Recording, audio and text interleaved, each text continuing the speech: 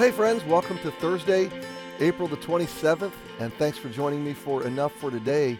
We're back in action, so I hope I haven't lost you the last 3 days.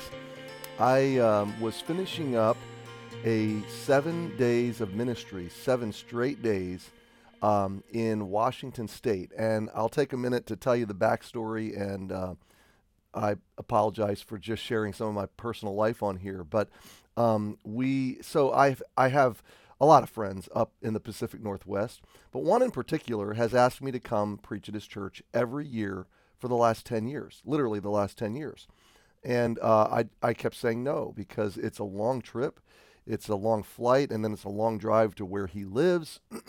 And so I just kept postponing, and it just never quite worked out with the calendar. And then there were a couple of others over the recent few years that same thing. They kept reaching out, or they reached out and asked me to come.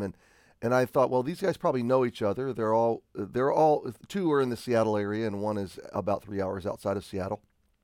And so a year or two ago, I said, listen, why don't you guys get together and pick a few weeks that work, and let me look at our ministry calendar, my calendar, and let's get a week on the calendar where I make one trip out and I come to all three of your churches within a week. If you guys are willing to split it up that way. They were. And so I flew out last Wednesday and I spoke in Port Orchard, Washington, which is across from Seattle on the peninsula, across from Puget Sound.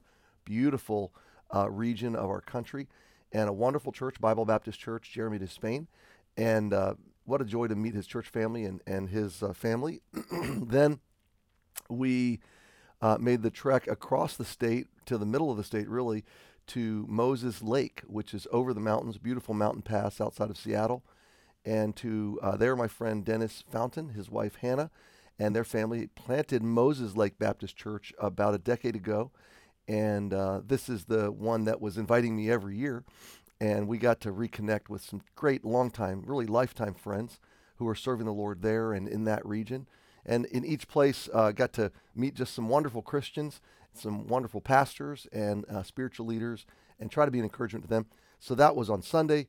And then Monday, Tuesday, we finished out at Orting, Washington, which is south of Seattle, kind of at the base of, I'm trying to remember the mountain. Beautiful, beautiful mountain right there south of Seattle. My mind's going blank. It's because I'm still waking up. And anyway, I flew back yesterday, long day of travel, and then Mount Rainier, that's the mountain. Long day of travel yesterday. But I was so privileged to meet so many wonderful people, so many wonderful servants of God. Tuesday, we had a pastor's roundtable and lunch together. Met pastors again in the Seattle area I haven't seen in 10, 15 years. And met some new friends as well. I met one family from Sydney, Australia, and they said they watch Enough for Today every day. And they said they watch the Emmanuel live stream every single day, or every single Sunday. So it was encouraging. It was a joy to minister. Thank you for giving me Monday, Tuesday, Wednesday. I just got pressed for time. I didn't have time to get the week done. And so I thought, well, we'll take a rest. We left off in Psalm 77, about the middle of the psalm. This is kind of a dark psalm at the beginning. It's about a man that feels cast off from the Lord and forgotten. He's a man who's really doubting God's integrity, and yet he's going to God. And so that's where faith and reason just collide sometimes, or faith and experience, I should say. Faith is always reasonable, but faith collides with circumstance and collides with emotions. And one of the things the Psalms teaches us so much is that faith can rise above, faith can transcend emotions. In fact, that's the essence of it, is that we believe in spite of how we feel. We believe in spite of the momentary circumstances. And this psalmist is going through something really deep and difficult. It's keeping him up at night.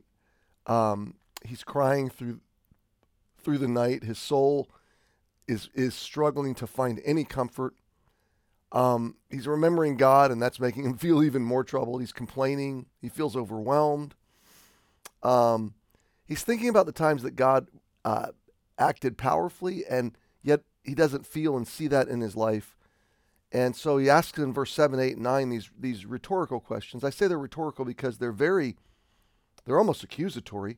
They're very strong. They're very negative emotions. But he's asking them in prayer to the Lord, essentially, which means he doesn't really believe these questions. He doesn't really, he knows this is not reality, but he's still nonetheless, he's expressing his experience. And that's another thing the Psalms teach us, is that we really can honestly and openly express our emotional human experiences to God, even when those seem to contradict him or even accuse him. God receives them as expressions of faith, albeit desperate ones and maybe doubt-filled ones.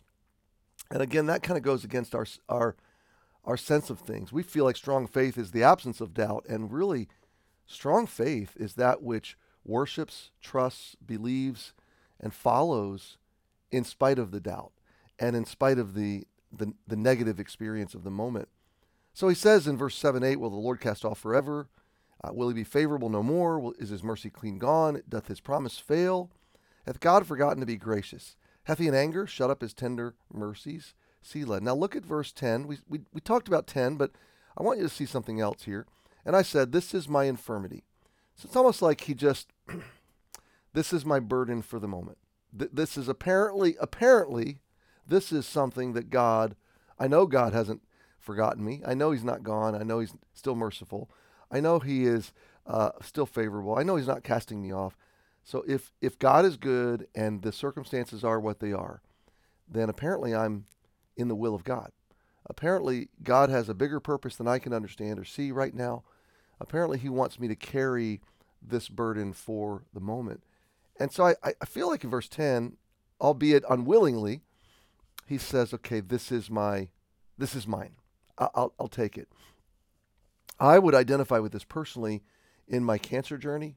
I didn't want cancer, but I realized that God had led me into it and that he was at work in it. And so I could pray this prayer. This is mine. I embrace it. And I want to speak to you for a moment about the value of that sense of surrender, that sense of simply accepting the providence and the will of God for your life, accepting the context that God is walking you through and walking with you in, and trusting that he's doing something in it. See, as long as you're resisting the will of God, when that will of God brings you through undesirable things, as long as you're resisting, you've essentially doubled your problems. You've got your burden, but now you've got your resistance, or dare we say your rebellion to the problem. So now you've got two problems. And then you layer that with the grief and the sorrow that you're sad that you're sad. So you're doubling your sorrow.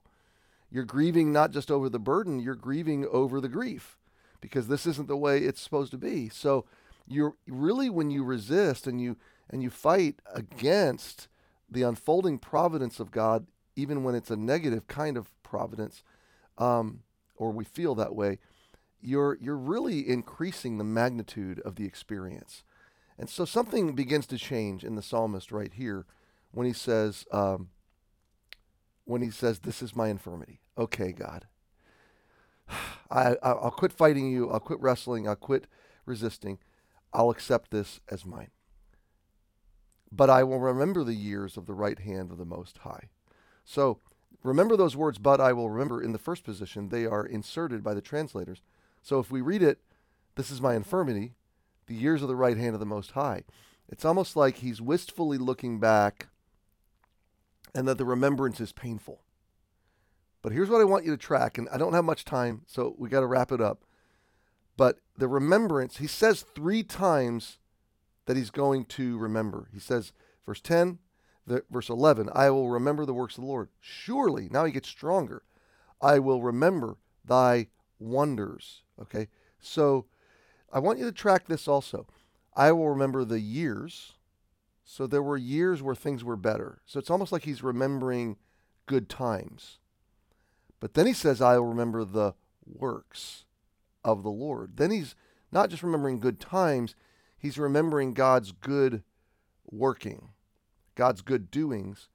And then the third position, he says, surely I will remember thy wonders. Now he's moving emotionally. This is profound. This is wonderful. It's yeah, they were good years. Oh, God was doing good things. Oh, God is a God of wonders. Okay, now we're going to park it there because I don't want to. There's just too much to say because this is the turning point in the psyche, in the psychology, the inner being of the psalmist. And there will be a turning point for you, my friend. But I really think that turning point begins with saying, okay, for now, for the moment, this is mine. And I'll walk through it with Jesus.